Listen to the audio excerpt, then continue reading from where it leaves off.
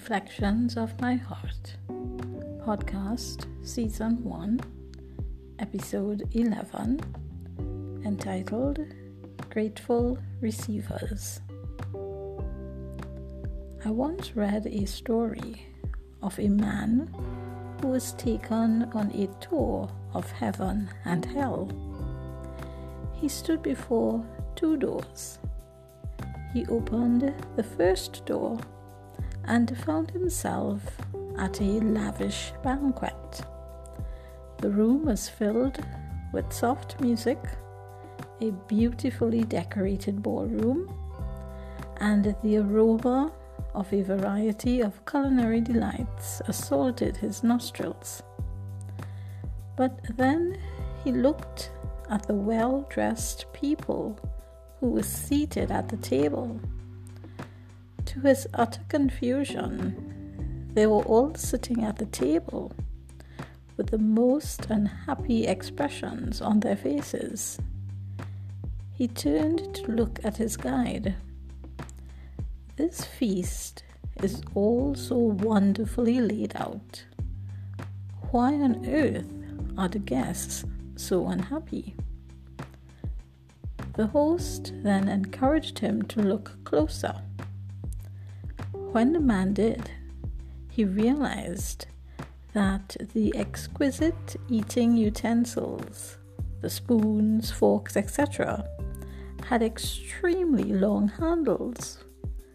The guests could not use the cutlery because the handles were too long to allow them to feed themselves. Then the man went into the next room.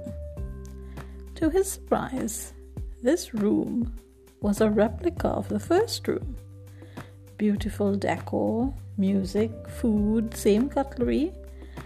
But there was one added factor. There was laughter and chatter. When he looked closer, he realized that the guests seated around the table were using their spoons to feed each other across the table. My friends, we all have the opportunity to make a heaven or a hell of our situations. We can choose to live selfishly, grumbling and bemoaning our circumstances, or we can accept help from others in spite of our situations.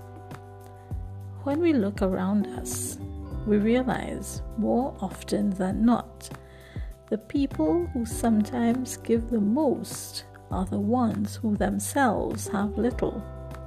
Now, I am not by any means saying that those who have the means to give do not generously give.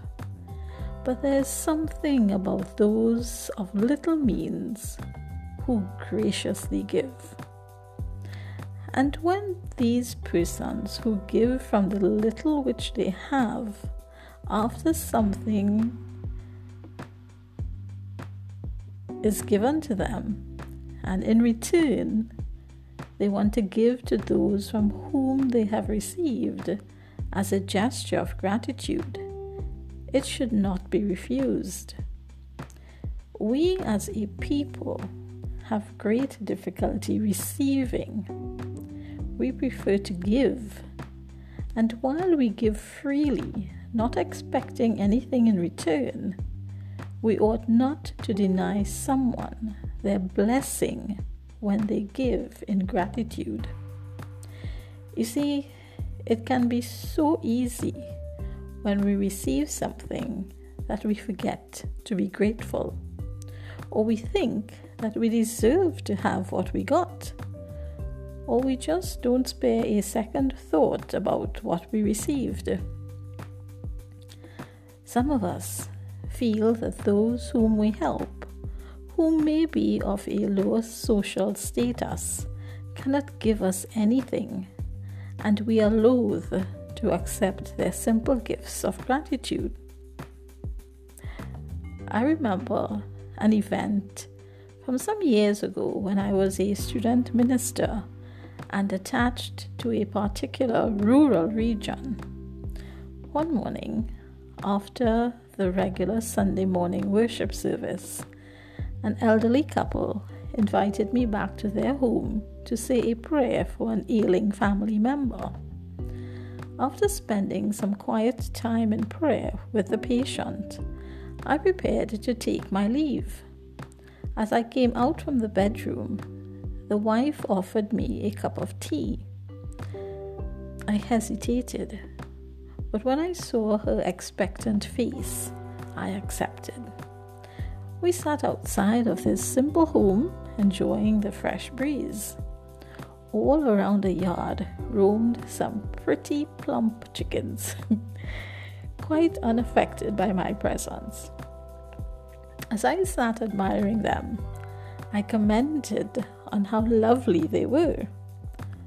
Almost immediately, the husband said, "Rev." Now that's the automatically confirmed title upon anybody who stands on a pulpit. "Rev, you want one?" I will admit this caught me off guard. I laughed and declined. He insisted that it wouldn't be a problem to catch one. I insisted that it was really unnecessary and that I really wouldn't know what to do with it. They continued to make other offers of homegrown produce, all being met with me insisting that no gifts were necessary. At my continued refusals, I noticed the expression on the wife's face slowly fading.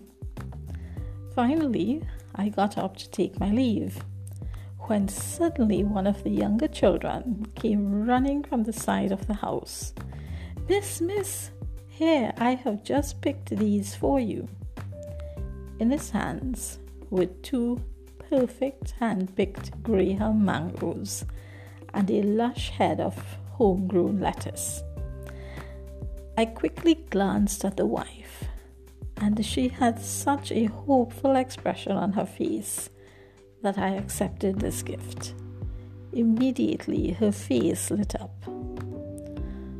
On my drive home, I replayed the event in my mind.